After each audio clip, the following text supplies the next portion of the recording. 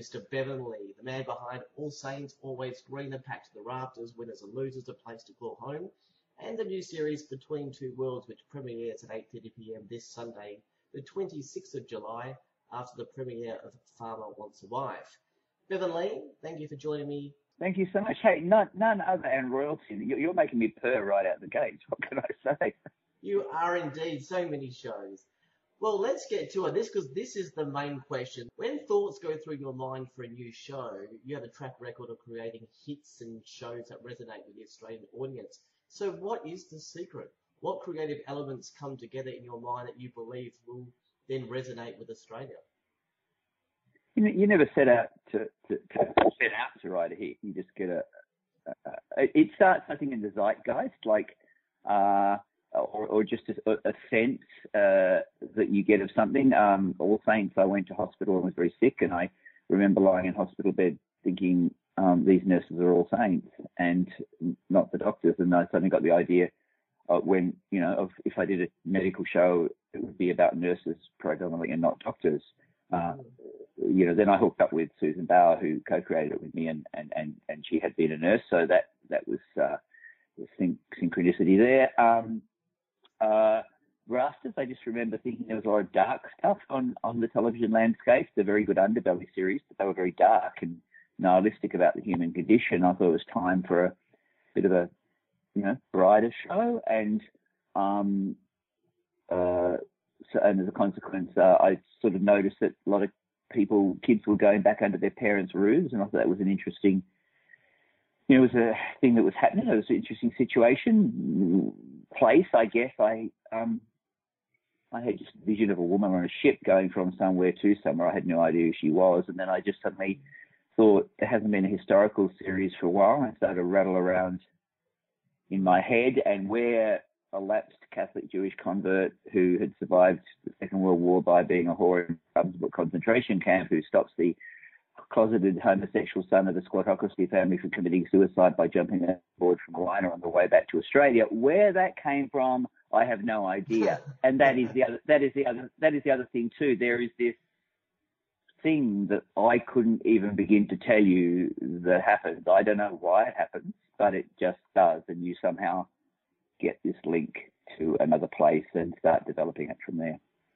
Well, let's start at the beginning. You were born where I am, of course, in beautiful Western Australia. I don't want to ask every detail about your childhood, but holistically, I wonder what the elements of growing up led you to your career, which I believe you're at first an actor. Well, actually, you're a maths and chemistry teacher. So I wonder if you can somehow join the dots to see your life seemed to be going one way and then it was destined for another. I had a wonderful mother and father, but I definitely did feel like a cuckoo in the nest. I don't know whether it was my gayness or, the time when that was illegal and so therefore there was a lot more shame and sense of hidden, held in sense of exclusion in that. But I felt I was outside this warm nest and wasn't a part of it. I was an odd kid who would tend to go into my bedroom and shut the door whenever visitors came. And so I retreated a lot into fantasy. I retreated a lot into reading.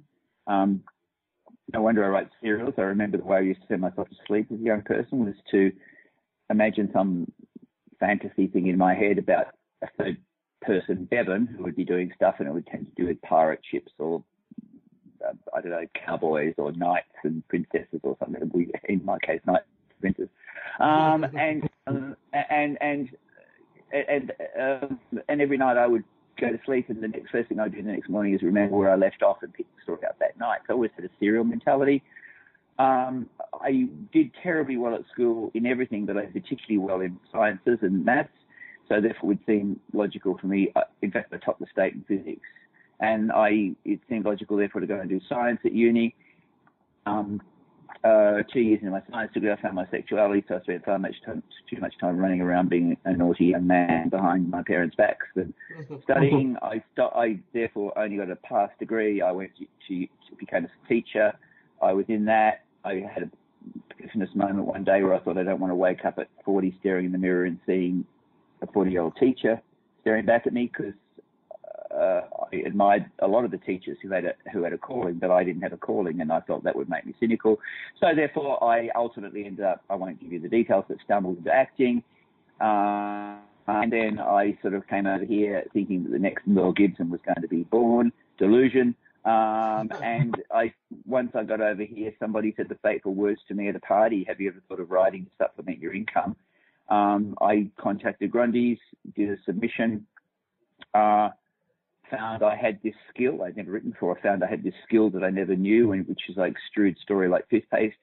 And then I went into Grundy, and I sort of found that wonderful armchair of the future that I had always been looking for. I was lucky enough to get three marvelous mentors in there: a man called Peter Penny, who's still alive, and two who have since passed on, the amazing Reg Watson, and my major mentor, a man called Don Batty, who I cannot thank enough for what he did for me. So, and then it went on from there, and I just basically sacrificed my life to my job, worked my guts out, and 40 years later I blink and I'm a lot older, and I'm talked about as royalty. So, it's just a lot of hard work and a lot of luck, I guess. Yeah. I believe Sons and Daughters was your first major script producing and writing credit, 170 plus episodes. So although production technology and times in general have changed, has the art of writing changed with that? Or in its simplest form, is writing for Sons and Daughters the same process for writing a show like Between Two Worlds? I think the budgets have changed, therefore there's a lot more one can do. I mean, they used to think back then that it was somehow a conspiracy of ineptitude going on with the sort of strip serials we had. But when you had the budgets we had back then for those shows, you had to craft your story to allow it to be shootable. And so a lot of the choices you made that perhaps to those who would have liked higher quality drama, who would compare us to BBC drama, for that's unfair. You had to make choices that allowed it to be shot in the way that it was shot. Now you can make bad choices and inept choices within that model, or you can make good ones. I think I found my feet, and I was being pretty clever with Sons and Daughters, and I think I did some of my best plots in Sons and Daughters, honestly, way back. But the budgets have changed, so the sort of things that I do budgetarily on Between Two Worlds, which looks $1 million, it's terribly cinematic, and the money allows me to do things in terms of cutting and location and stuff, and indeed the sort of actors we can attract. These have changed. The craft of it, the fact that it's just sheer mind-bending hard slog and gut-eating tension and neurosis, and that is I think what has changed from back in those days is now I have a wonderful set of people, incredible set of people, like my producer, Chris Mark. Well, no, not my producer, that's too proprietorial. The incredible producer, Chris Mark Jones, the amazing Chris Stenders, who's the director, the setup director on that. I have those around to make me look better, because I'm very interested in what's on the page, but I tend not to be, because I'm quite antisocial, to be as interested in the process of production itself, which is has to be quite a social human-to-human connection process. And I tend to stay beneath the parapet, beavering away on my typewriter, making sure the scripts are as good as possible, and rely on amazing like Chris and Grieve to run with that and make me look as good as my words on the page can. So those things have changed. What hasn't changed with me is I've always been inclined. See, I was a child of 19th century novels. I ate them up extraordinarily in my late teens and 20s, and so I think my creative style was formed upon Dickens and Trollope and Austen and those Thackeray and Wilkie Collins. There's a lot of mystery in Between Two Worlds and Collins, and so I think when you look at my work, I do have a style of work, and that every writer does. I mean, Salman Rushdie will never be Jackie Collins, and Jackie Collins will never be Salman Rushdie, but they're both valid in their own arena, and I have my style, and that's what I do well. And I think that Between Two Worlds is no doubt, as far as I'm concerned, I hope people agree, by far the pinnacle of the years. It's by far and away, as far as I'm concerned, my best show.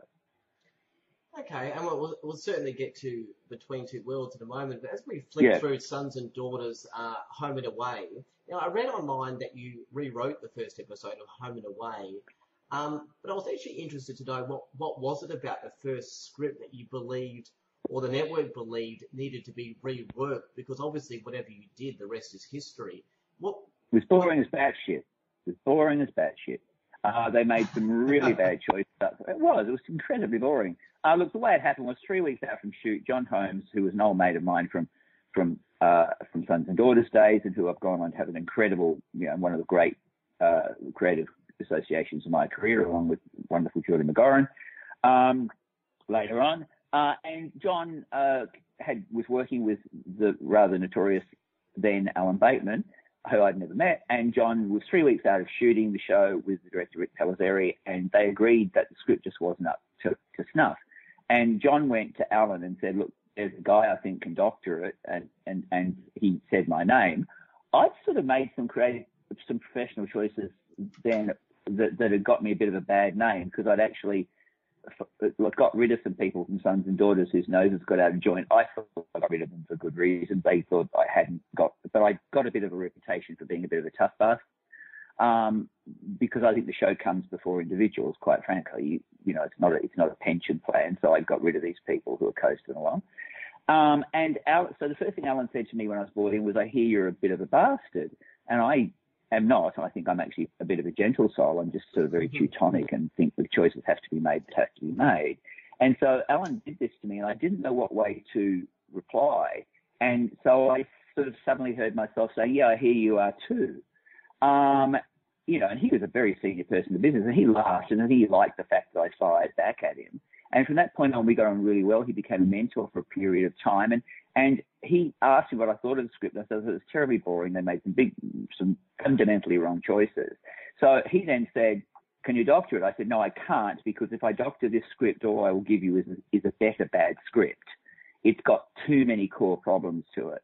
So I said, "If you are prepared to throw it out the window, delay production for 3 weeks, I will go away and use exactly the same sets, exactly the same locations, exactly the same characters, but I will write you a new open telly movie that I believe will work." And he agreed to that. They delayed production 3 weeks.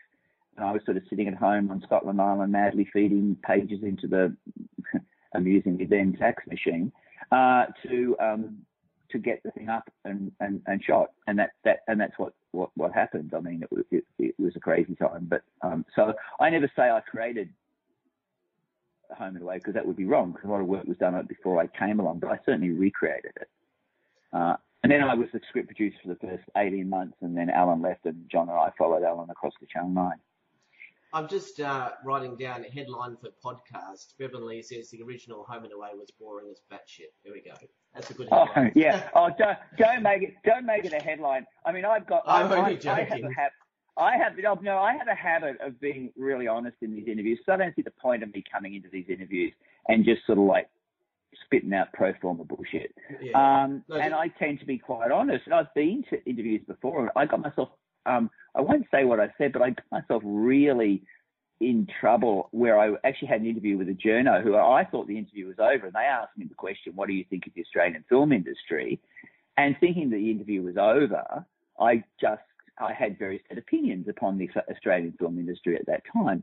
And I made some statements which had nothing to do with the point of the interview. And so the headline came out emblazoning my statement about the film industry. And so I tend to get myself into trouble. I call it my interview to Rex.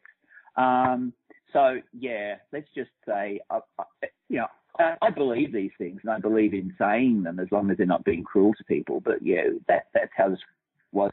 I think I would prefer the headline which started with royalty. We'll go back to royalty, shall we?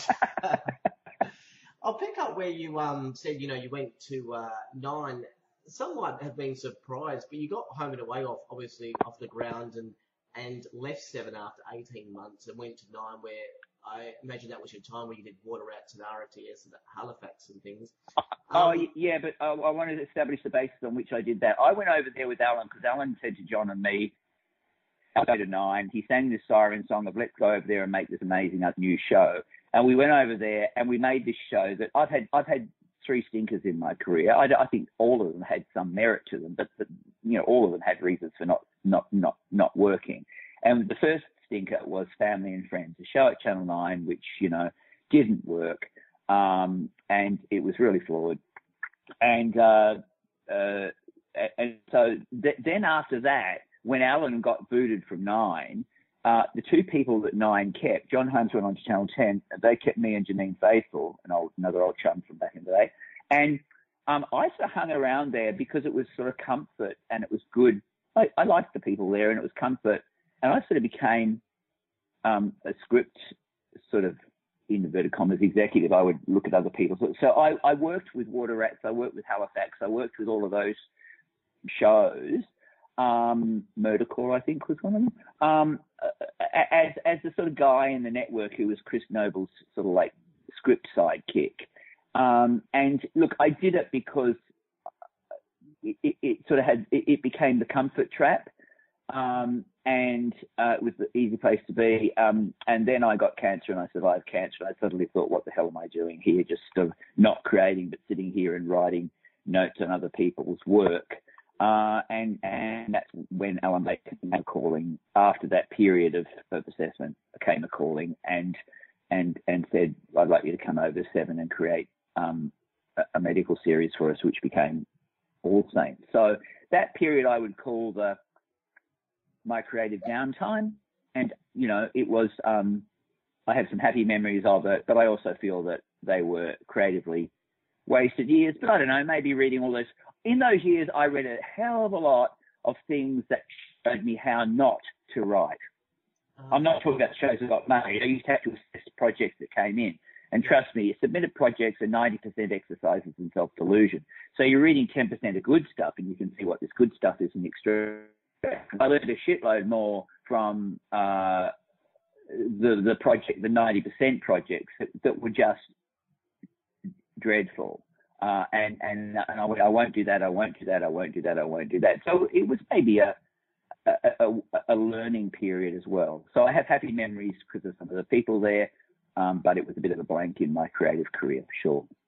Well, when you returned to 7 as network script executive and John Holmes returned to 7 also as head of drama, the two of you obviously created a number of shows, including All Saints.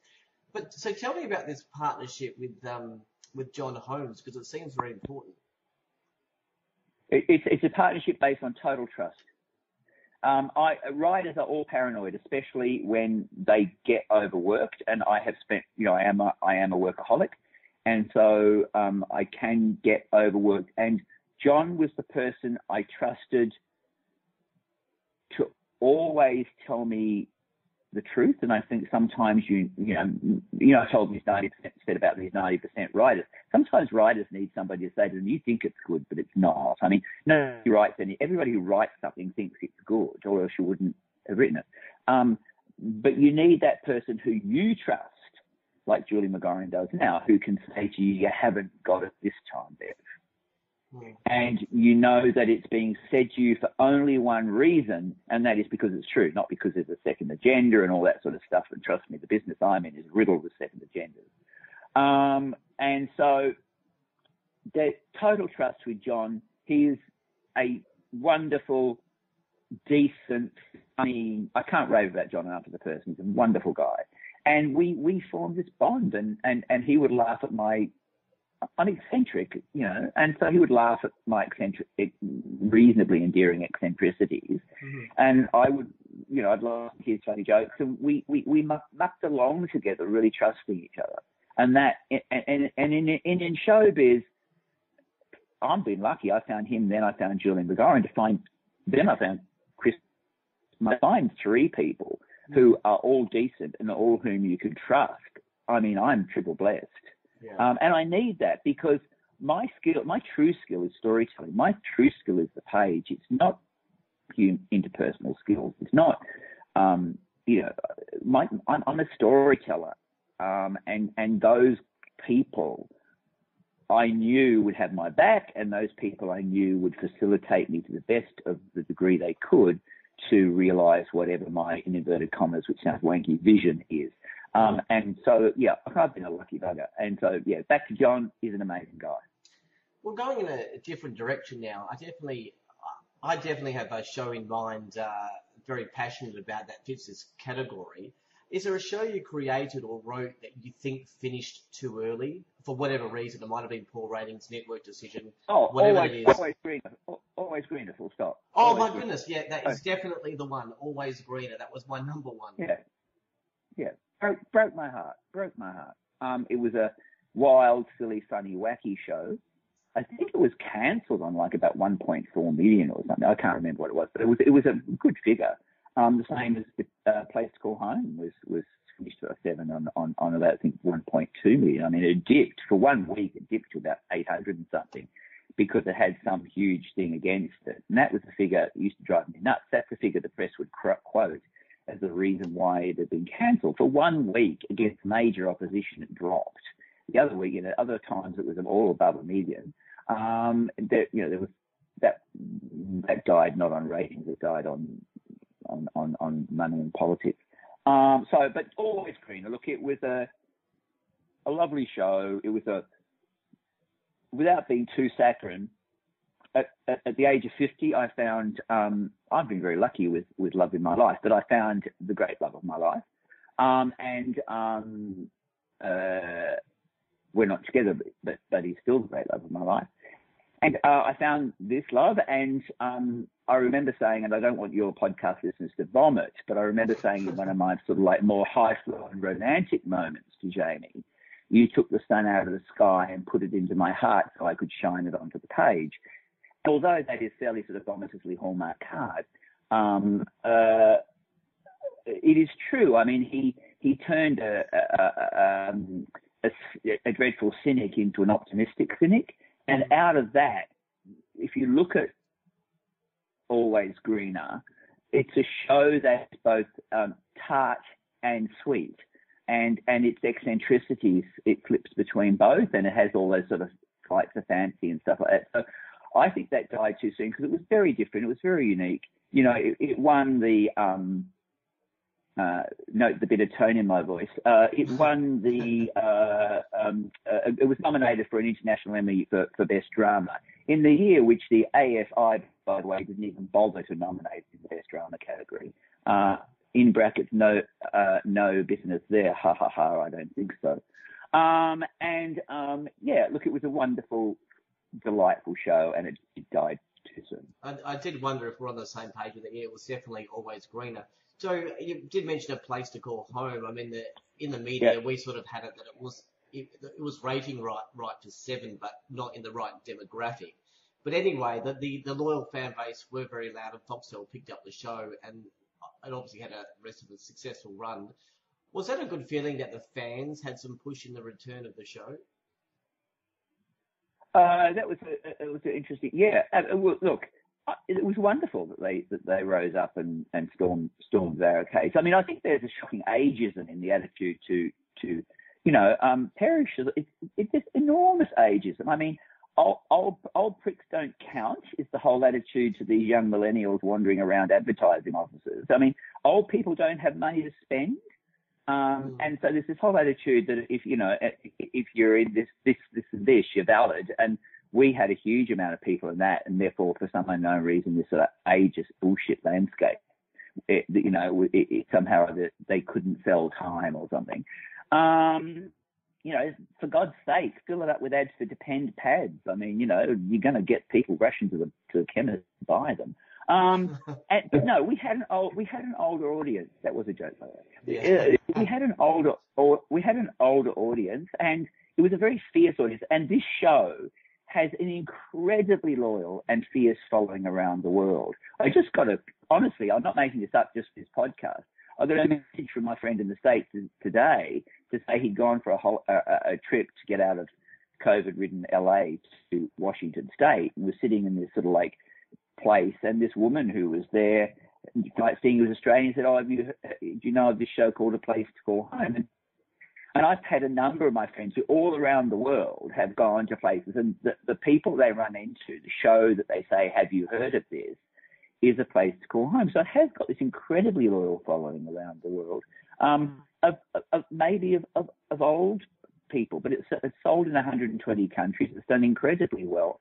So I don't know. I still don't get that somehow or other these people, just because they crank over a certain age, maybe, it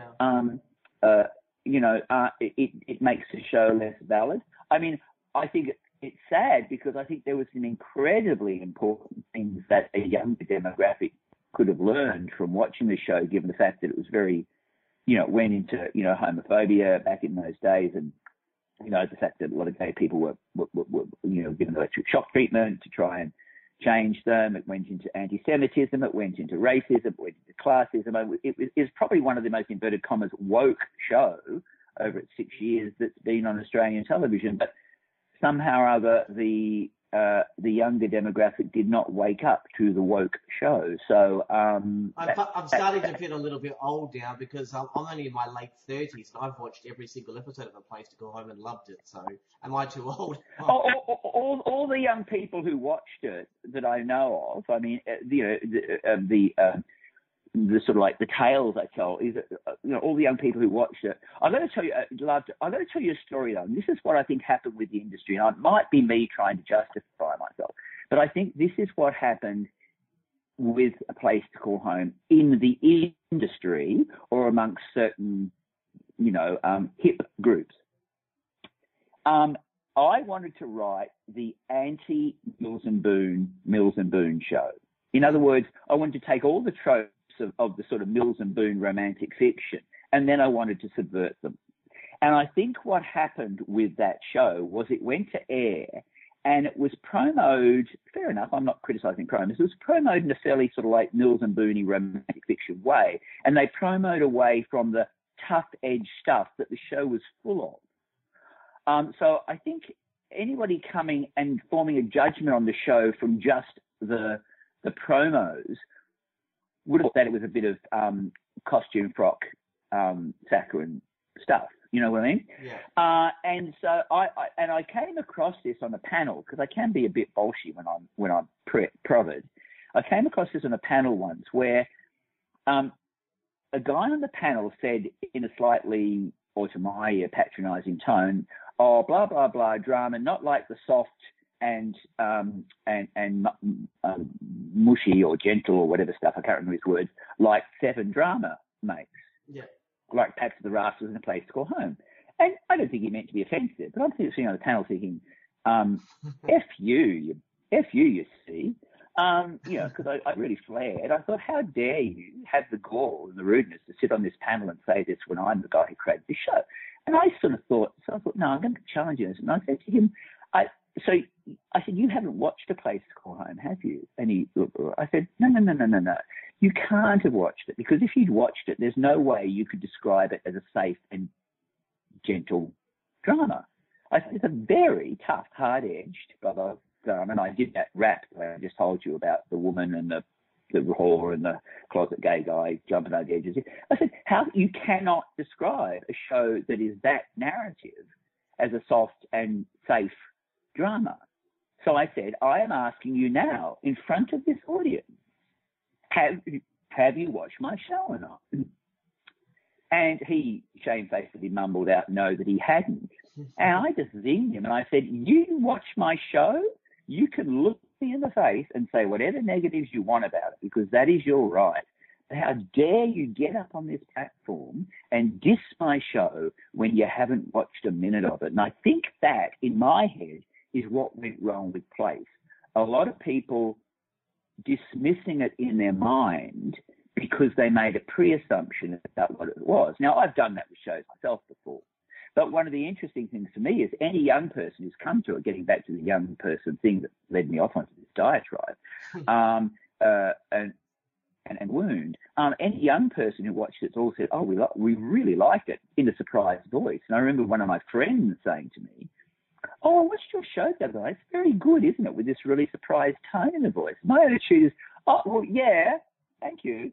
So that, I think, it had a preconception to it, but people who watched it immediately saw the preconception was not so. Yeah. And let's go into... I actually had an example last night.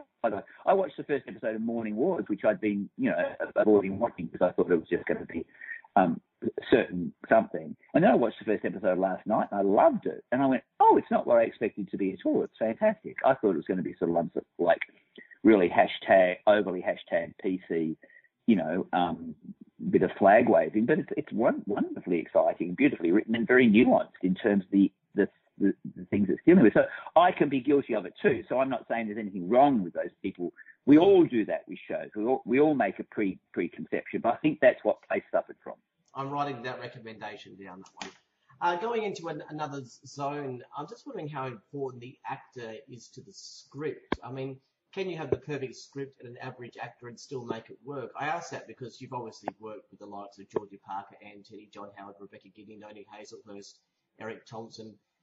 In programming a network, they say it's content. What is it for developing a show? Are all the elements, production, scripts, actors, locations, weighed the same, or is the script the most important thing, or the actor the most important thing? Oh no, I could write the best script in the world, and the wrong actors could come in and trample all over it. I don't want to keep going back to between. Look, I've been really fortunate. Marta and Noni came out, especially Noni, because I had a totally different idea in my head about what Elizabeth would be, and then Noni came in and gave this fantastic audition, but a really different read, and then the rest was history. And I thank God she came in and brought what she brought to it, which was sort of better in execution. And I think the script was really good, but I think her execution made it even better. Marta came in and gave exactly what I expected, and deliriously and gloriously so.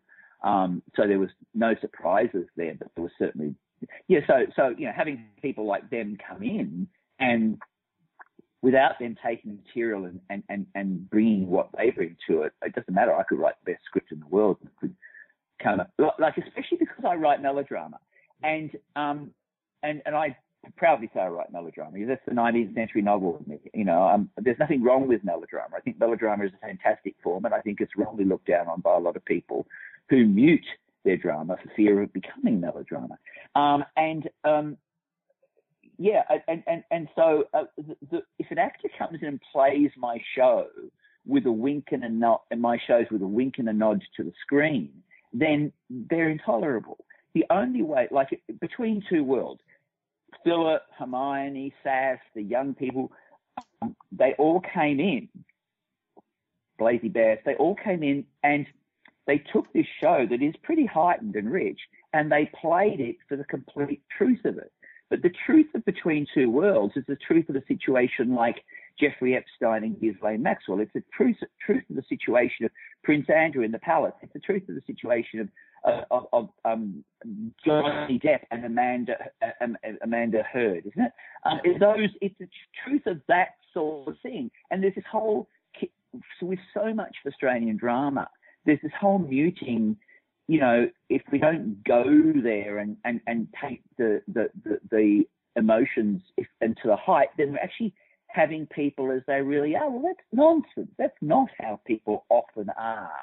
And if the actors, going back to the actors, came into my shows and played it as camp, then it would be intolerable. But they came in and they embraced the truth of that world. And it's not an invalid truth. It could happen.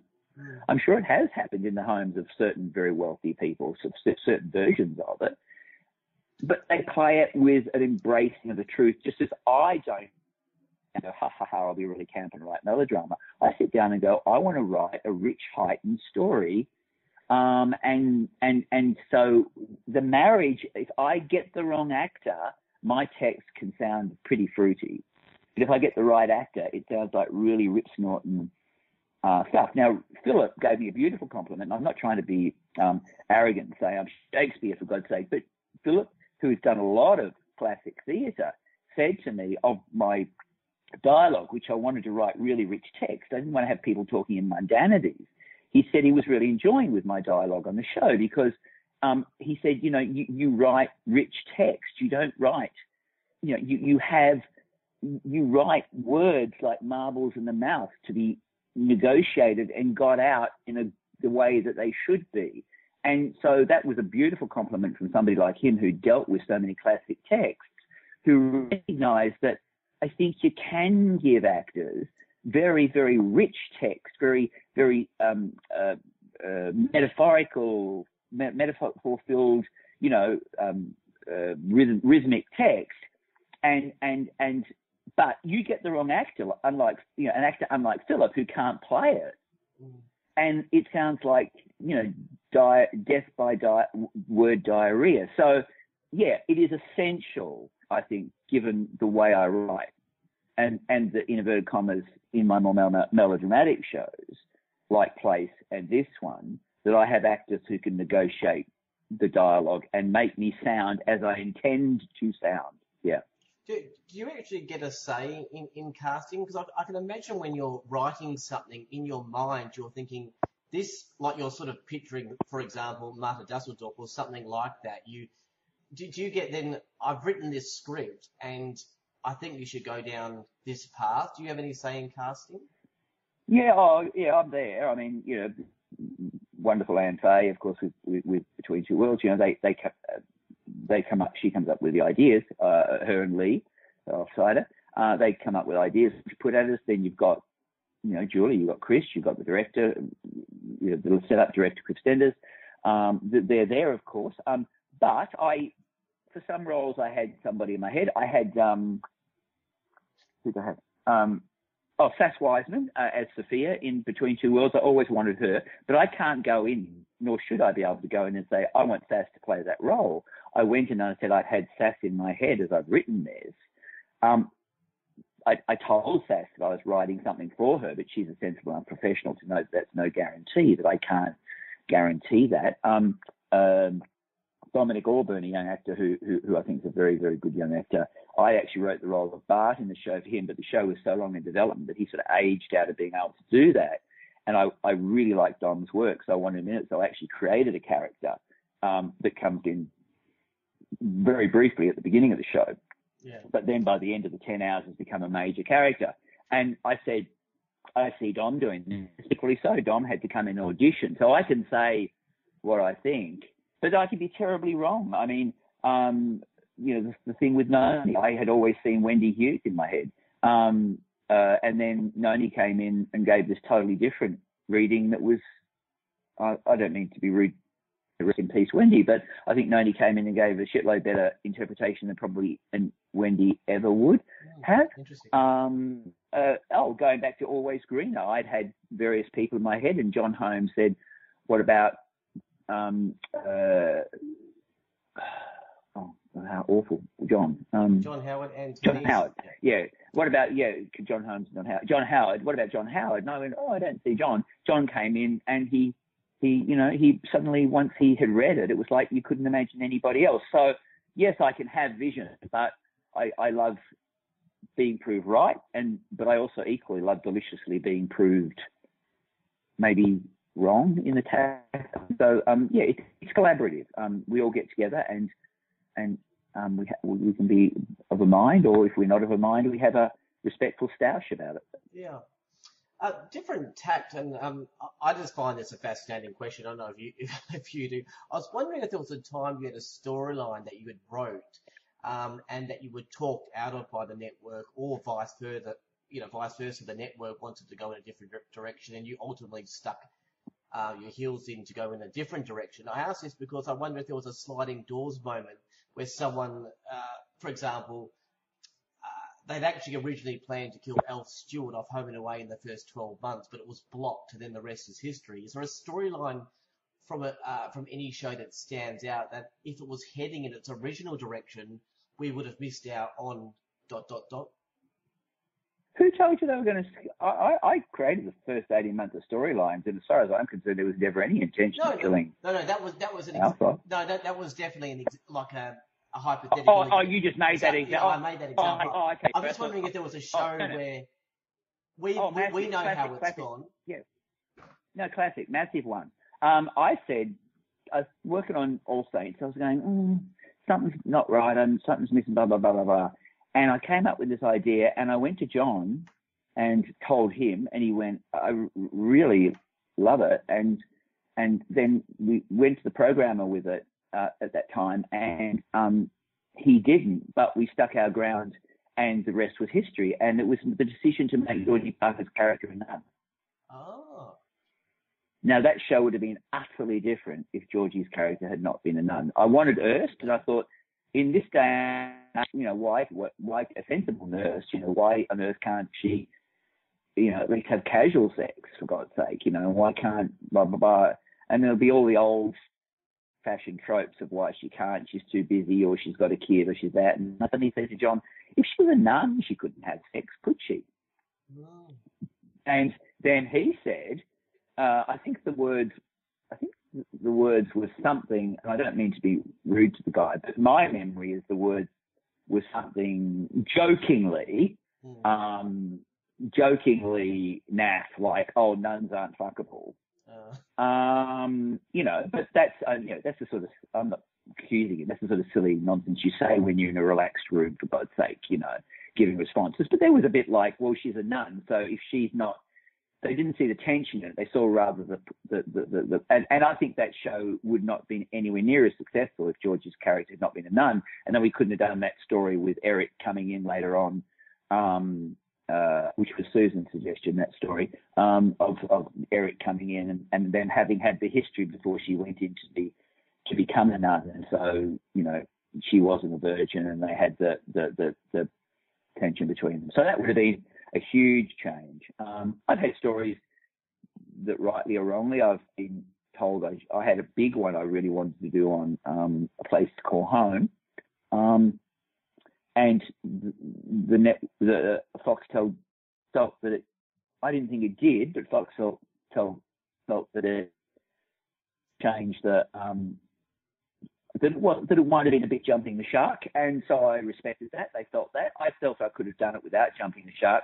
But, it's their show, so I was happy to find another direction. And the other direction paid off very well anyway. So, yeah, I mean, they're the client. So I think if they feel uncomfortable with the story, but I'll certainly fight it if I was happy to jettison that one because I could actually think of a better one.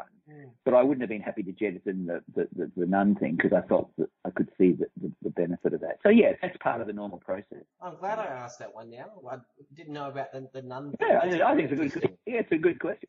Yeah, it's a good question.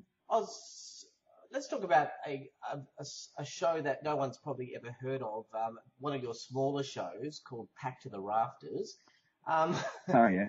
I'm wondering at what point you thought this was big. I mean, it could have been at the early stages of thinking. It could have been after you secured the cast. It could have been after watching the pilot, or it could have been after the first night's ratings came in. It was this 2 million business. Was there glimpses at any stage that you were onto something big? I felt, and John felt, we had lightning in a bottle. The network was very nervous. Look, the network's been very nervous about all of my shows, pretty much. Some of them with, like Headland and Martial Law, with good reason. But I was uneasy about both of those shows too, because I didn't feel they were coming together for various reasons, which we won't go into. But I felt with Rafters we had lightning in a bottle. We had Eric, we had Rebecca, we had the wonderful young cast. I thought, but most of my shows, that was ahead of the zeitgeist at that point. The network were nervous because I've always said Rafters is a stick of fairy floss with a huge dollop of lemon juice in the centre. And it is. It's a flummery of a show, but it also has a very tart edge. And so the network, I think, at a time when Underbelly and those more savage shows were the ratings ones, they were very, very nervous that it was too slight. And so, success has a million fathers and failure has none. So, of course, when it came out and it was a success, everybody was walking around, and good on them, saying that they always knew it was going to be one. But no, they didn't. They were very nervous. Not unsupportive, but they weren't nervously unsupportive, whereas we felt we had lightning in a bottle, and that proved to be so. We never dreamt it would rate what it did. We felt it would be a comfortable success, and then it came out the gates, and that sort of threw us. I think we're being modest, but then that created its own set of problems because nobody was interfering when it was just in development, and nobody was interfering, in the stuff that we'd done. But once it was a success, then people became feel that success would be hurt in some way. So, I think the first 6 or 7 months of that show were the best of the show because nobody interfered and we just did what our instincts told us. And then from that point on, everybody started to get nervous and there was sort of more and more as time went by second guessing. So let's not have any storyline that might offend the family viewers. Then, of course, we came to the famous, what I call Mastergate, which was the storyline I did, like to this day I stand by because I think it was a really good story about the son who is married to the attractive wife, but he forms fantasies for his co-worker at the office and comes home one night and his wife makes it clear that she wouldn't mind some sexual contact. He slides off that, goes into the bathroom, and she walks into the bathroom, which he has not locked the door, inadequately locked the door, and she walks in and sees that he was masturbating, fantasizing about this woman at work, and she says to him, we have some, and it's a story about marriage, about young marriage, about, and it was based totally upon a story that happened to friends of mine. I saw nothing wrong with the story. I thought the world was pretty together about masturbation, quite frankly, by the time we got to that stage. And the show went to air and the heavens opened. The shock jocks got onto it. The conservative religious groups were calling in. And the headline was, Rafters betrays family audience. And I'm sitting there going, what's family audience? It's a family show, but it was never written for a family audience. It is a show about family, and this is a ballad story about family. So to not go on about that too much, that sort of indicated the audience on that show sort of hijacked the show. Mm. And they started saying stuff like the Rafters wouldn't do that. They so over-identified with the show that they went, the Rafters wouldn't do that. Well, no, you wouldn't do that, but you're not the Rafters. And you put your heart and soul in something, and you work 70-hour weeks, and you kill yourself, and you write a good, honest story. We were even chastised by the bloody broadcasting authority on that, and the network, for God's sake, on a story as that benign, while bloody Underbelly was having tits and pole dancers and rape and murder, left, right, center. We were the ones who got a fine for that benign little story. We didn't show anything frank. For the people that are listening and wondering if we're getting to Between Two Worlds, we're getting there. But because we're talking about Back to the Rafters, you're obviously... By the way, I don't sound too... I know I'm being really honest here. I hope I don't sort of sound too sort of like frenetically bullshit. I just wanted to be honest about the creative process. And okay, good. No, absolutely. It's just we're talking about lots of things. With Rafters, obviously there's going to be the sequel Back to the Rafters. I just wanted to ask how that's going. Just with COVID-19 restrictions, has it already been shot, or are they halfway? And what? No, they shot I think about six. They shot about 6 weeks. They shot 4 episodes. Some scenes within, I think, episodes 3 and 4 were not shot for various scheduling reasons, so they haven't been shot. So episodes 1 and 2, I think, have been finished. 3 and 4 can't be finished until that extra material is shot. And 5 and 6 haven't been shot at all. So when they will reconvene and do that, I don't know. So that's a bit of a trick, yeah. I see the whole cast is back, obviously, minus Jessica Murray. There's always this good old debate about, isn't there, about recasting versus dropping a character and saying the character's living in England or something. Changing the face of the character, people have grown to love it, can be a challenge. Do you know the thoughts behind the decision to recast as opposed to, she's living in England? Well, we couldn't rewrite. We were in the tunnel, so we couldn't rewrite. I said I wouldn't go back and do the show. I would be honest and say I didn't want to go back and do the show. I found a reason plot-wise to go back and revisit. I revisited it. When it first came up, I didn't want to do it.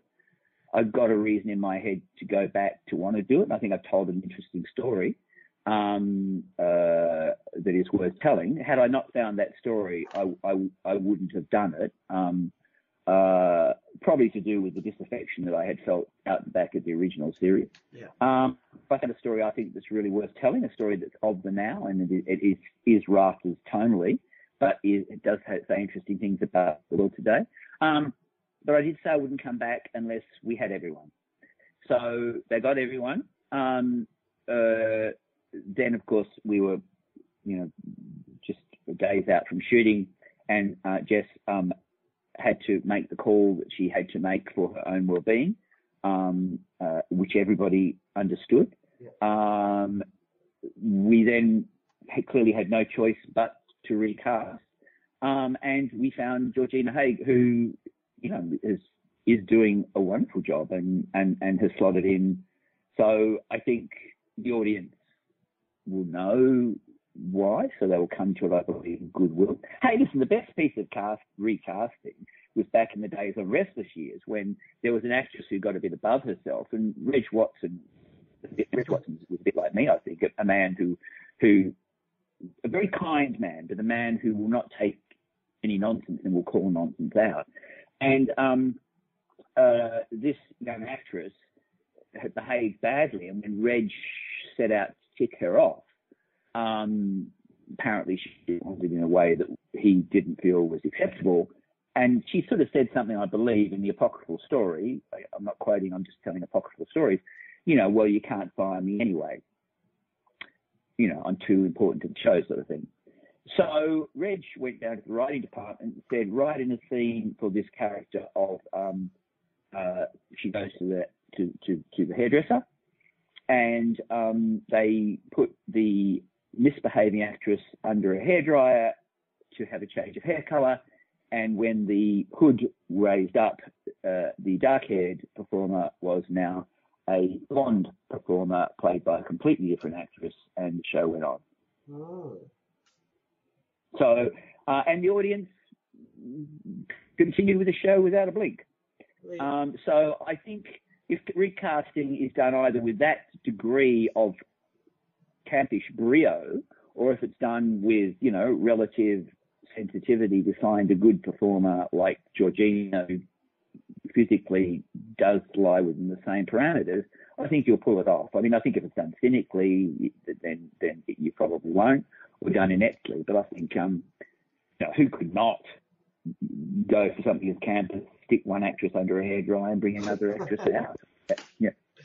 Can I ask? Because I'm sure fans would know the answer to this question. They've put out about back to the rafters and the cast is back. Are you able to confirm or deny a couple of other actors that had pivotal roles in the series? Because that hasn't been mentioned.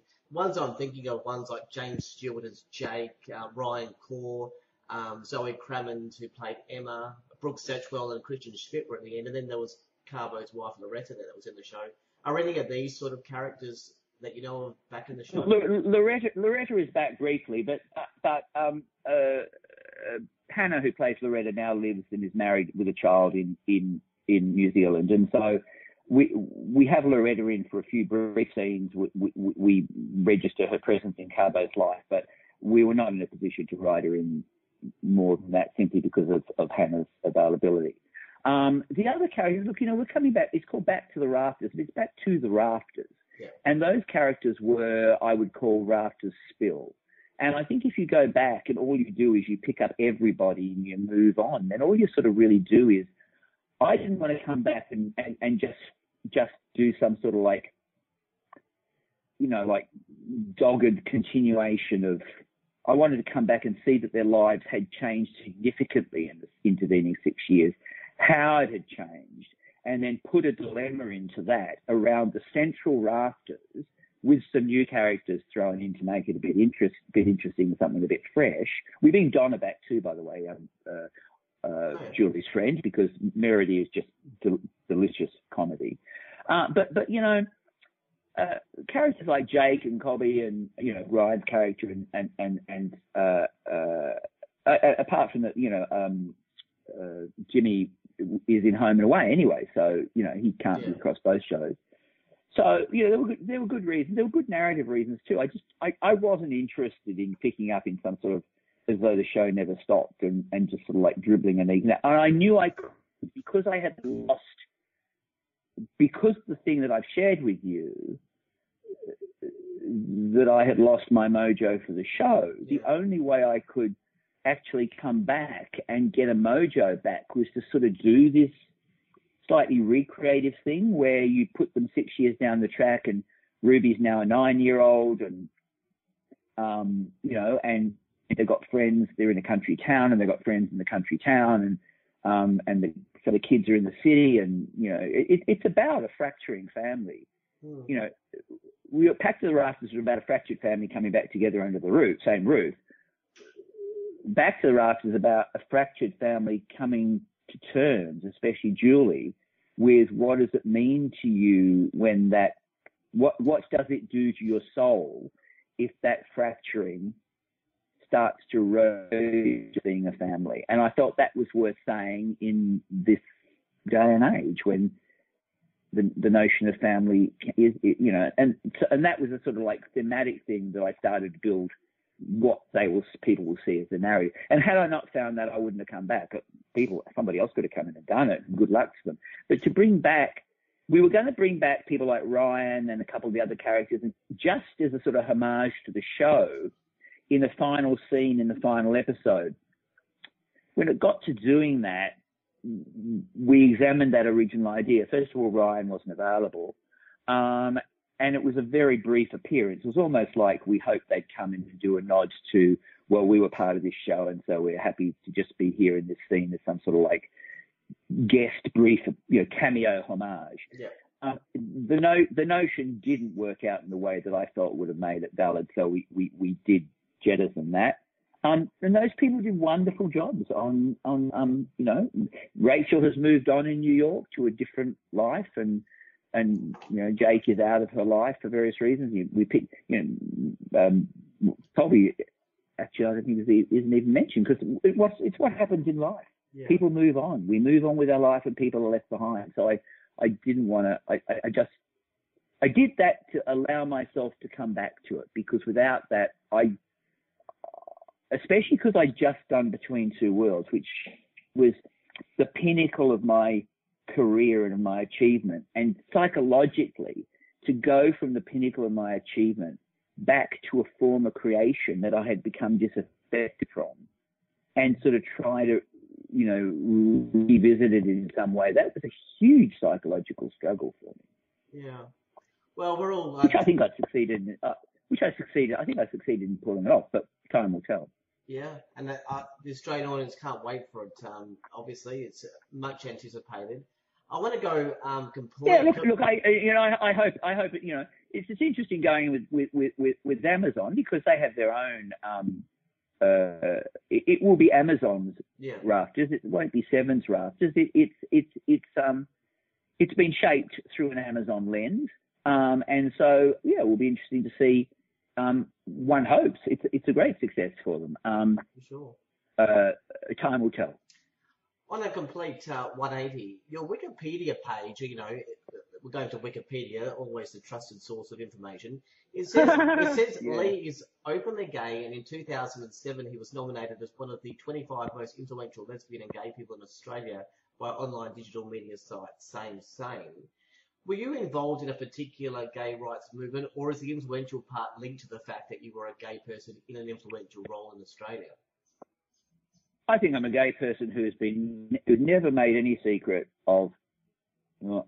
Early on, of course, I made a secret of it because you had to. Otherwise you'd have shit beaten out of you at school. I think some kids deal with that these days, despite supposedly the world being more open. But there was shame, there was secrecy. My father never knew I was gay. How the hell not, given the fact he met all my boyfriends. But people are blind. These days it's gay, choose you a gay. Back then, an ordinary suburban bloke like my father, because I used certainly my partner through the 20s, and I used to have a lot of very glamorous young female friends because I love women. I'm just not sexually attracted to them. I like to say that I love the table setting. I just don't want to eat the meal. And so we had lots of beautiful female friends who were always there. So I think my dad thought that my then partner Fred, who's still my longest friend in life, that we were living the life of the bachelor gay as distinct from the gay. And so because people didn't suspect gayness back then. It wasn't, it didn't you didn't get images on television. So I managed to sort of like sail through. But once I went into the workplace, working at certainly going to theatre, who cares, and then going to Grundy's where all my mentors were gay, I didn't feel that I didn't sort of walk in and flounce around and talk about my weekend sexual antics or anything nonsensical like that. But then I don't think, nor should anybody, gay, straight or whatever. Yeah. But slowly but surely, once I started to do my own shows, just seeing gay characters to a greater or lesser extent in all of my shows. I mean, I think the pinnacle of my gay storytelling is the 6-season arc of the story of James Bly, which is a major gay story. But that came after. I think I got it back then. I don't know. I think they just cast around for a few names to whack up there and make it look good. And the pin landed on me, I guess, when they sort of dangled it over who's who. And it was nice to feel that, maybe some young gay creative out there. But, my great attitude though is I haven't ever written a gay piece because I write commercial television. And I don't think that I am beholden to the people who I write for, who put the money forward to write something I think that will rate. And overall, a show that is gay, even today, is niche. And it's not, when I'm paid to create a commercial show, I think I am obliged to not do things that will push it into niche, which will get as high as rating as possible. But in all of my shows I put together, what I like about them is I'm a bit like Mary Poppins, and a spoonful of sugar will help Megan go down. So a lot of the social media made my heart sing on A Place to Call Home, where people go, oh, those poor gay people have had it tough over the years, haven't they? Or a young gay person will write, I never knew that happened. Because so many young gay people these days have no bloody idea about our history. Yeah. They have no idea in the 50s that families were sending their sons into institutions for shock therapy and in the worst cases, lobotomies to actually change their behaviour. And that is true. And that story was all based upon researched fact. So it makes my heart sing that my audience, hopefully over the years, have got through my spoonful of sugar, that is the commercial show, and have come to the message I have inside. And that is, a lot of people don't like gay people until they meet one. And then they go, oh, those gays aren't bad, really, are they? Because they just think that we're madly sex-obsessed, people rushing around and in a lot of cases thinking that we're pedophiles, for God's sake, despite the fact that statistics say that most pedophilia takes place within the family unit with heterosexuals, but that's beside the point. And so, it's to me, I have worked very hard to get the message where I think it's important to those people who don't know gay people. And maybe through the show, like with James Bly, they now know a gay person and they've felt empathy for a gay person. I mean, I think most gay, very specifically gay-made pieces of television or film, which I might love to watch myself, overall are preaching to the converted, because nobody's going to turn them on who are not of that mindset. So, and I'm not diminishing people for doing that. I mean, I've seen lots of things I love, myself, but they do preach to the converted. And my slightly insidious thing through my career is to try to plant a seed of empathy minds. Yeah. There are those that you'll never make empathetic, and they're the ones who drip vile vitriol in messages that talk about gays should die, but you're never going to get through to them anyway. Yeah, this is actually taking me back to, that was some of the most powerful stuff I've seen on TV, the James Bly story. It was, I wasn't obviously through an era when that kind of thing happened, so watching it now, it just seems, the fact that could have happened just seems completely barbaric, and it was very, very hard to watch. It did my head in a bit at the time. The gay press never picked up on that storyline, which disappointed me a little. It existed, but never slightly got out to the wide gay viewership that it existed. I think it's one of the best gay storylines there's ever been on Australian television, he says immodestly. And so, yeah, that sort of disappointed me. And it also, that particular storyline, I think, shows thumbs the nose of that particular gentleman once again who sat on that platform and described the show as, soft and fuzzy. Okay, so there's a little show that you have created called Between Two Worlds. I was saving the best for last. Thanks, mate. I've watched the first 3 episodes thus far. So obviously first tell the listeners the basic premise of the show. What is Between Two Worlds?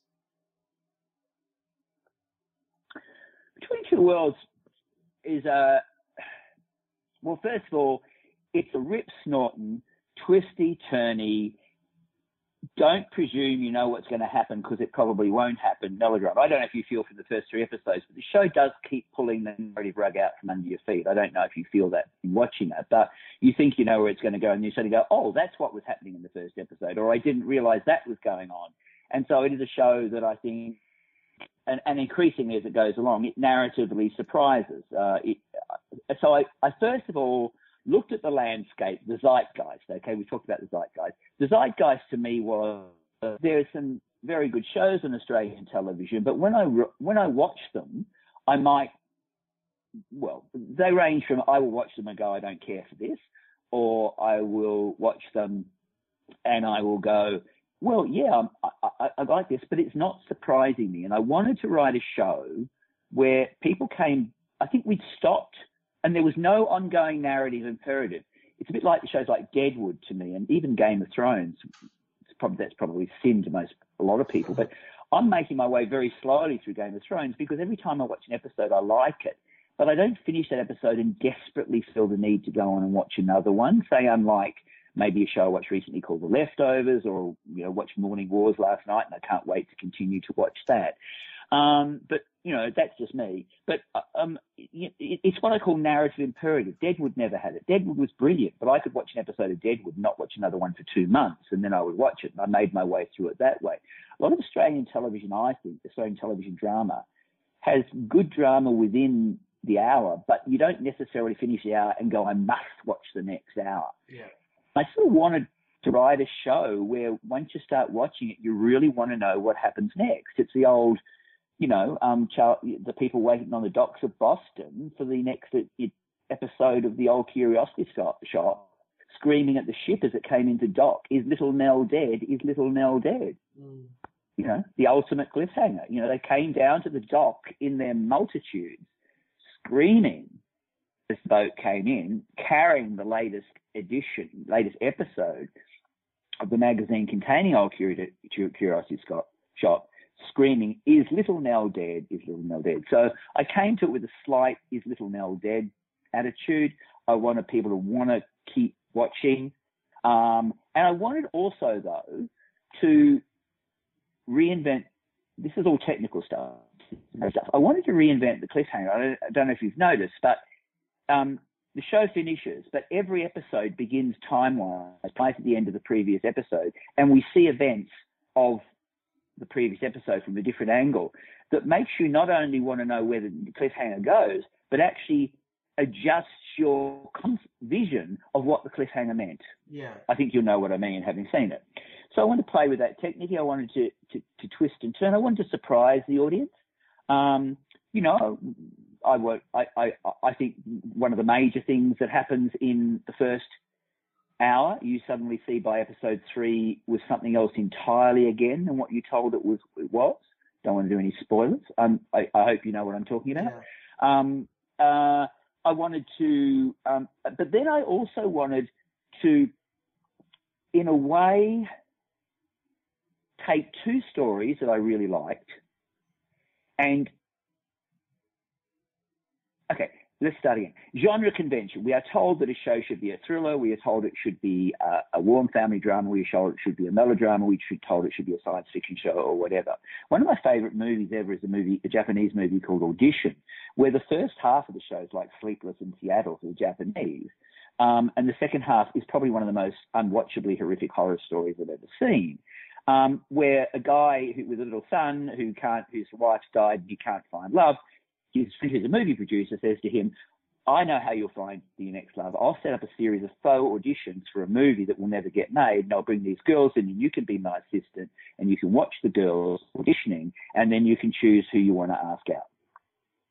Which he does, and then he meets this girl. And for the first half it's like Meg Ryan and Tom Hanks. A scene happens halfway through where you realise this woman who he is asked out is absolutely, insanely, backingly mad. And in that instant, because he does not have that information, nor do we, the viewer, so up to that point in his life, he's been living sleepless in Seattle. In that moment, he's propelled into horror. Now, that is the truth. That when Takashi Miike, the director, was asked about why he did this, he said, but that is life. Mm-hmm.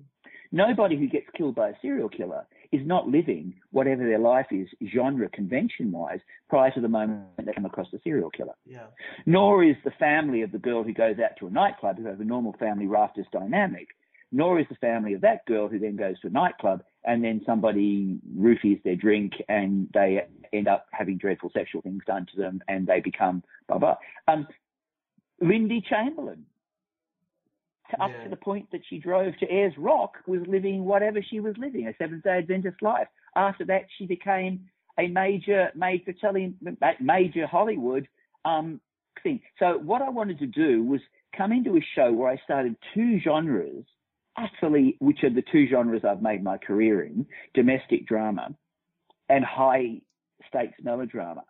And I wanted to start them in the same hour. Both valid stories. One's I won't go into what the stories are. I think it spoils it for the audience. But you got that story with Sophia, which is sort of like Rafters in a way. And you've got the story with Philip's World, and that is, I wouldn't say dynasty. It's a bit like the show Succession. That's it's a nasty, toxic world. And they actually play parallel to each other for the first hour. And as you know, in watching it, you do not, and we've really worked to keep this from the publicity of the show so that people will be surprised when they hit the end of the hour. You don't know in what way those two worlds are going to interact until the very final moment, the last image of the hour. For the rest of the hour, they could be separated out, and they would be 2 half-hour pilots for two entirely different shows. Yeah. And I sort of wanted to do that. I found that really interesting to do. I thought the audience would find it interesting. And then I wanted to have those two shows, and the worlds don't merge quickly. No. I wanted to have those two shows sort of like do a pas de deux with each other until finally they become one dance. So that, and that is the technical side. But I think what that technical thing and my examination of the zeitgeist, which is the basis upon which I built the narrative, which I think is a very compelling narrative, that's the basis upon which that has fed this to make it different. Because I think having done that, the show does come. I'm playing with all my old tropes. But I've mixed them up in a way that I think makes them relatively fresh, and that was the basis. Yeah. Well, this sort of brings me to the point, because as I said, I've watched 3 episodes so far, and when I say concern that I had about the show is that it's dubbed as a brand new Australian drama from Bevan Lee. When people think Bevan Lee, they obviously think All Saints packed to the rafters. So they are thinking that maybe this show would be of a similar theme. Then there's people that enjoy very gritty, very high-end, high-budget production values, and something that they don't only watch on Netflix. And something like Home and Away and Always Greener, it's not their cup of tea. I'm just suggesting there might be some traditionalists out there that will be surprised, and some Netflix junkies that will miss out. This is not packed to the rafters. In my view, it's something that you would see on Netflix, a very expensive, gritty, powerful, bold, intriguing mystery, something that would stack up against any British drama on TV. I suppose it would be hard for Seven to run a promo that says, this will be good because Bevan Lee created it, but also realise this is not traditional Bevan Lee. So if you're into big budget, bold, gritty drama, and would but anybody who's seen Place knows that Rafters is not all I do. I mean, Place is very rough. Yeah. Place is full of murder. It's full of murder. It's full of bloody shock therapy. It's full of lies. It's full of deceit. It's full of women who survived the Holocaust by literally being prostitutes in the gangbang shops of the concentration camp. Yeah. Place to Call Home is a really tough show. Mm. And so anybody who Place knows that Place is a very twisty, turny narrative where a lot of the time you think you know it. One of the nicest compliments I ever got on Place was, I think it was the person who wrote about it for the New York Times, and that person wrote, and I sort of can reasonably quote it because it was like balm to my soul, "This is a show where you always think you know where it's going, and most of the time it never goes there, but where it goes you realise is absolutely where it should have gone in the first place." Yeah. And that's what the narrative, I think, of Place was, and increasingly became so as it went through into its later seasons. And that's sort of what the narrative of Between Two Worlds is, because wherever you think the narrative's going to go, even at the end of episode 3, which I think the first 3 episodes contained a lot of surprises, the show goes off in an entirely, I think, the right direction. Mm. But I would say to somebody about the central plot and why those two worlds are linked, tell me where that narrative goes, and none of them would be right. Yeah. And so, look, I mean, I think a Bevan Lee show. There was a backhanded compliment in there. I mean, there's some people that watch Netflix shows and they would say, I would never even watch an Australian drama, nothing, any type of Australian. They're cheap and they're whatever, and I prefer my Netflix. And I'm just suggesting that these people, hopefully listening to the podcast, you're missing out, because this is your high end. This is your, something that perhaps you would see on Netflix, or something you would see on a streaming service, or something that was, off. It's not traditional. It's an incredibly well made. It's an incredibly well made show. I think it's an incredibly compelling show. It's got this narrative that goes like a bloody steam train. It's got a narrative that really surprises, I think, and delights, and it's got amazing characters, and it's beautifully acted. And I'm sorry, arrogance here, but it's the best writing I've ever done. Look, it's an amazing show, and I think it's sad if we are in a world where you sort of have to go out tugging your forelock cap in hand. I thank you for the backhand compliment. I know exactly what you're saying, so I'm not criticising what you're saying. I just think it's a great shame if we have to go out and say, oh, really, really trust us. We're really, really good. No, please, really, really trust us. I believe that, hopefully people will come to it. I think from the very beginning, given what happens in the first 5 minutes, I think, they'll go, oh, they killed him?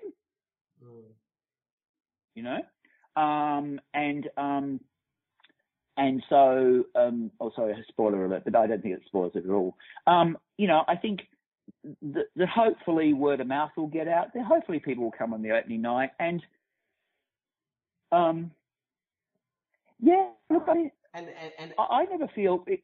I never feel like, see, you go back to Sons and Daughters. Sons and Daughters was very rich, quite savage storytelling, really, when you go back and look at it. Then I had what I call my domestic happiness trilogy, but I don't think that should define my career. But I think it sort of has, because my greatest successes came in that period. But I think a Bevan Lee show is whatever Bevan Lee decides to write. And in a way, this show, the answer to that is, this show is a homage to the fact that I have written two very different styles of show in my career, and it's marrying both styles together into one show. And that marriage, I think, is, as I approach my 70th birthday, what made me want to continue writing, because I thought if I couldn't do something different, then what was the point of continuing? So we got the budget to do it. It is, I think, a show that can stand with its head held high against anything on any of the streaming services, and hopefully people will realise that. And and then maybe that will come to define, although I think it's probably my swan song, maybe that will then come to define what a Bevan Lee show is, as distinct from, maybe that will wipe away people saying, you know, see, I think I was judged on place by the guy on that platform. I keep coming back to him because I think he probably had seen those other shows and thought, well, that's what this is going to be, not realizing that, you know, a writer can write different things at different times of their life. And, you know, and I couldn't have kept doing it for 40 years if I was, you know, just turning out the same old schlep all the time. I mean, God, take a gun, stick in your mouth and pull the trigger, you know?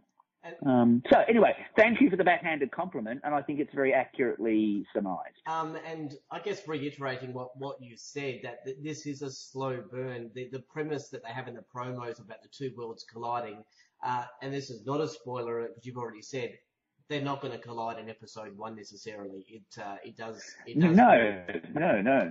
No, it takes a long while. But you know, that doesn't make it uninteresting. I mean, I think the two worlds unfold like two parallel shows. Yeah. And increasingly you get the sense that of how they might. But I think the thing is, I think that the interesting thing is, how are they eventually going to meet?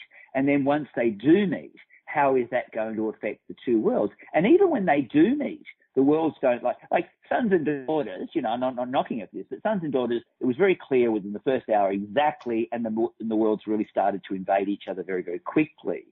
I mean, in this show, you've got two incredibly compelling shows going along side by side. It's very, very clear at the end of the first hour how they are going to cross. But then a lot of the narrative suspense of it is, how is this going to play out? And the narrative defying the audience expectation of the normal story choices that would take place. Yeah. And I think it does constantly defy narrative expectation. And I think that, to me, is what made me interested in writing it, rather than going back and sort of like doing a fairly, you know, obviously laid out narrative strands. I mean, and we pulled it off.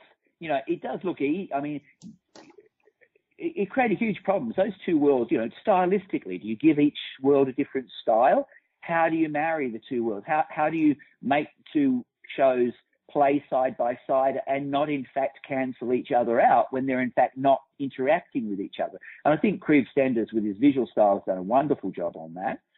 The actors finding their different, you know, how do you marry two playing styles? The playing style of an ordinary world, seemingly, and the playing style of this heightened world. The way we married it was to say this: philosophically, the fact that ordinary lives are less interesting dramatically than high-blown wealthy lives is in fact a comforting false premise. There are an incredible number of stories out there in ordinary suburbia that are just as narratively compelling as something that might be happening in Rupert Murdoch's mansion in, not that I'm saying the character's based on Rupert, but the Rupert Murdoch's mansion, like Succession. They're just as compelling. It's just that the mistake that I think writers can make is assume that they're dull. And that's why Rafters work. Because if you look at Rafters, everyone says what a light show Rafters was, but in the first hour, you had a husband who's so worried about his sexual performance on the night of his wedding anniversary that he overdoses on Viagra and has to go to the hospital to have his penis aspirated. A father who is so riddled with grief that the only way he can deal with the loss of his wife is to wear her clothes around the house when he is home, and who has a heart attack and has to be taken out on a stretcher with his, you know, with his wife's clothes on. And, you know, and a daughter who's being beaten up by her crystal methamphetamine addicted boyfriend. And we wrote that at a time when meth was not as much on the public consciousness as previously. And a son, the son who is supposed to be the one to succeed, who has married a very wealthy woman and come back under the roof because they're completely broke and they don't want to go to her father for money. Yeah. Now, that is not light, fluffy drama. No. And so the reason Rafters worked was we had the humour of life around it, but we were true to the drama. And that's my point, I think, in saying all of my shows in a way that people sort of see as flummeries. If you go in and you analyse any episode, they will have a very strong dramatic base. And Suburbia is just as interesting dramatically as the world of the Rupert Murdochs. And I think that's why, having found that and performance level, the actors came in and they played it with the truth of the drama in both worlds, and therefore they married, because the drama isn't played campy in one world and kitchen sink in the other. The drama is played in both worlds, the truth of the emotion of that world. And that's why it works. And without that, I think it was on the page. But going back to you saying, are the actors important? Yeah, they were bloody important, because if they hadn't pulled that off, this show wouldn't work as it does.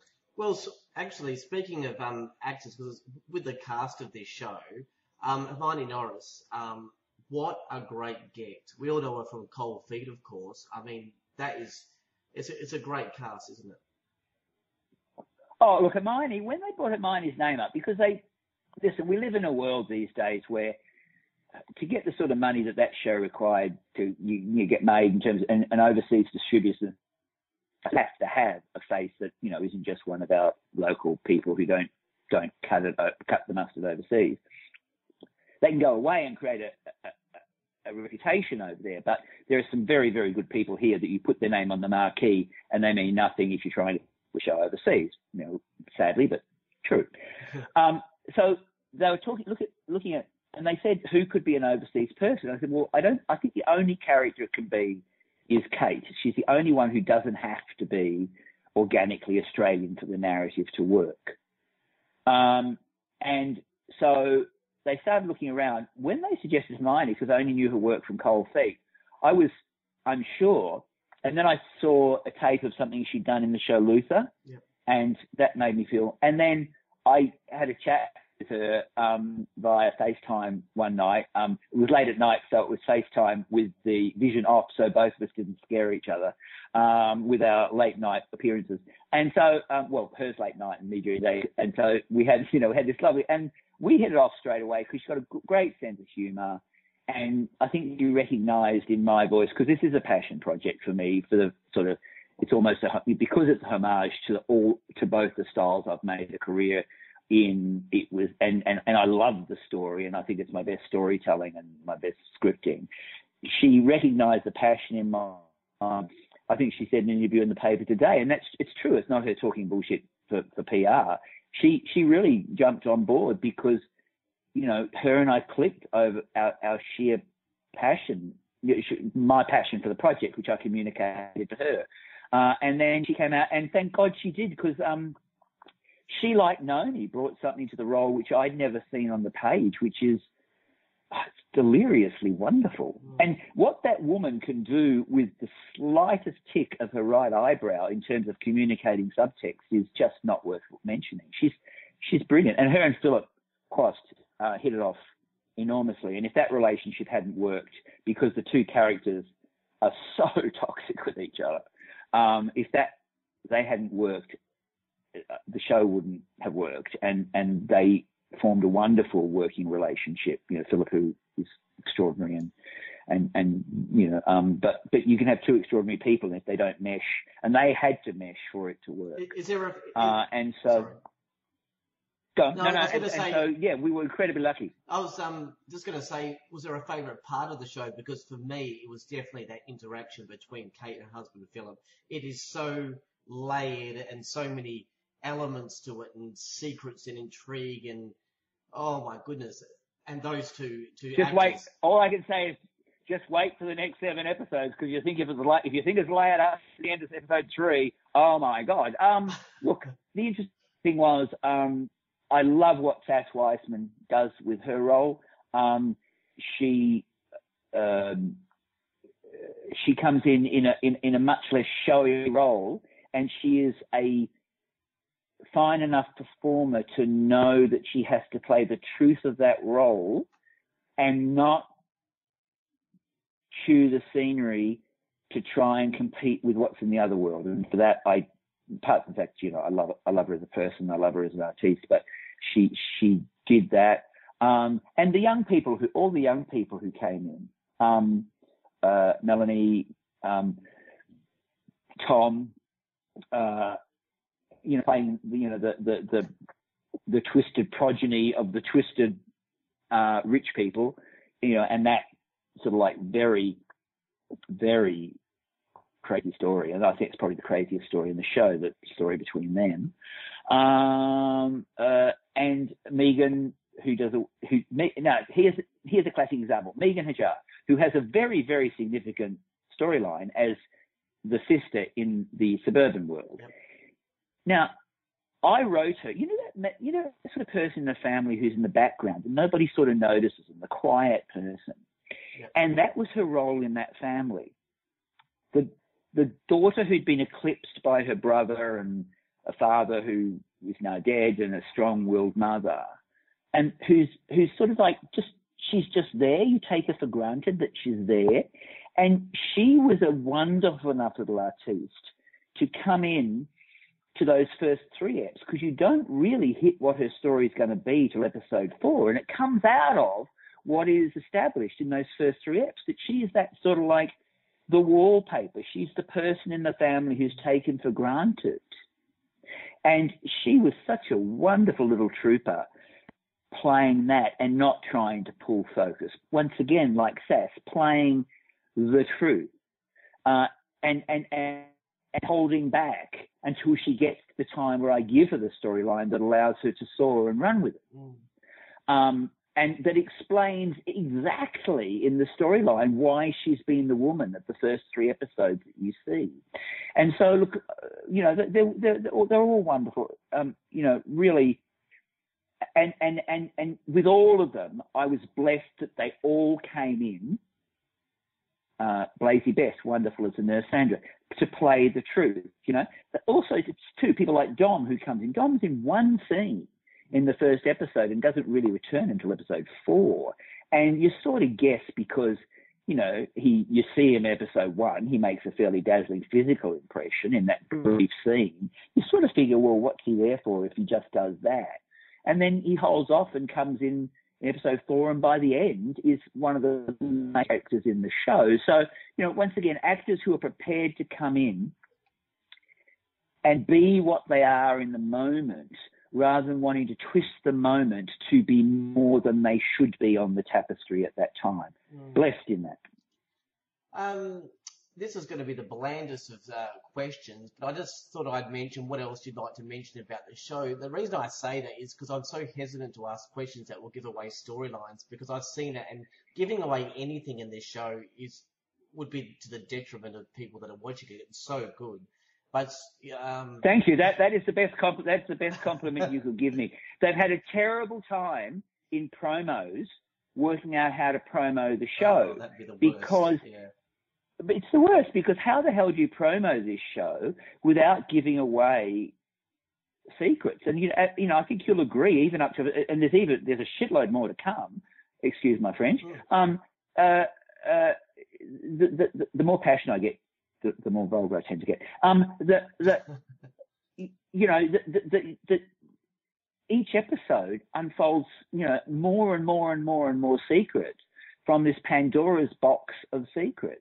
And one of the things about the show is it sets up a show in which one side looks like they've got no secrets and the other side looks like they're riddled with them. But the interesting thing as it goes along is that the world of Sophia that's presented in episode 1 is riddled with just as much denial and secrets and dysfunction.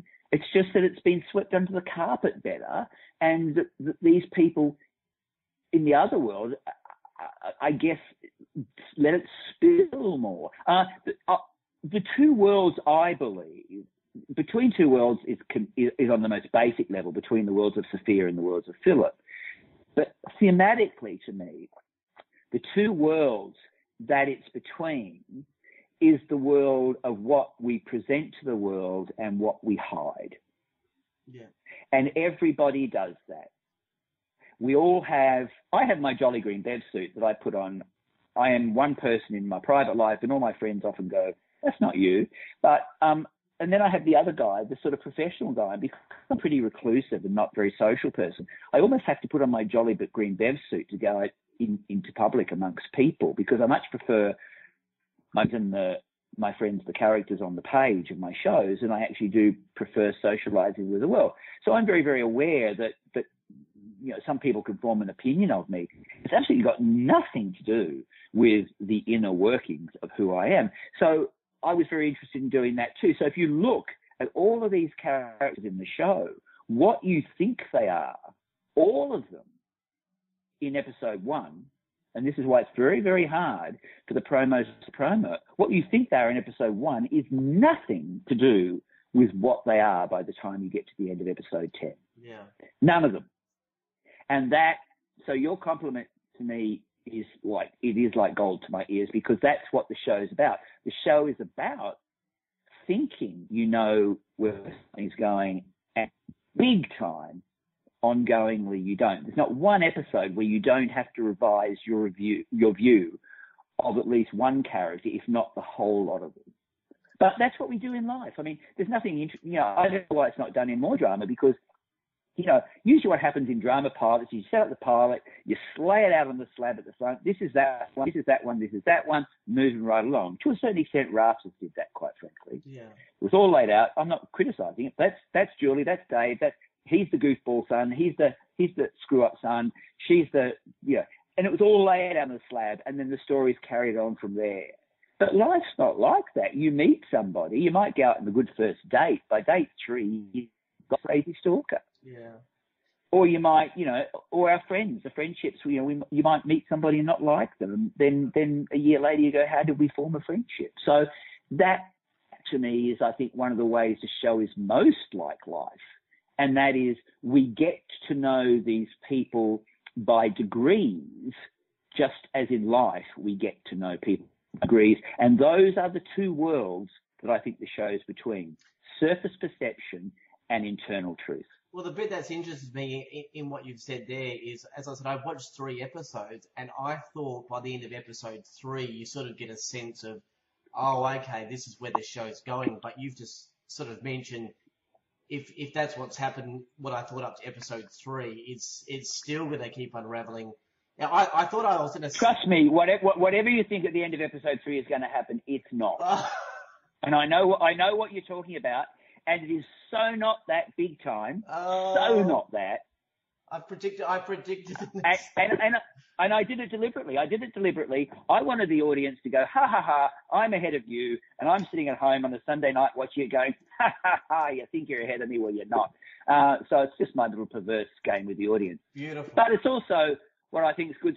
It's the sort of storytelling, if it's my swan song, and it probably is, because, look, I'm 70 in November.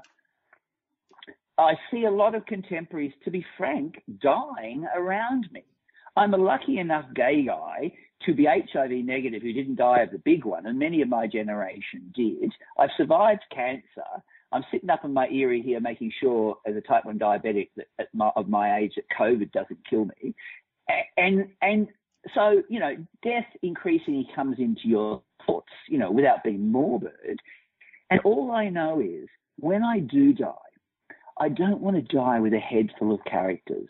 I want to die just me, alone in my head, with my truth. And for 40 years, I have never not lived without a head full of characters.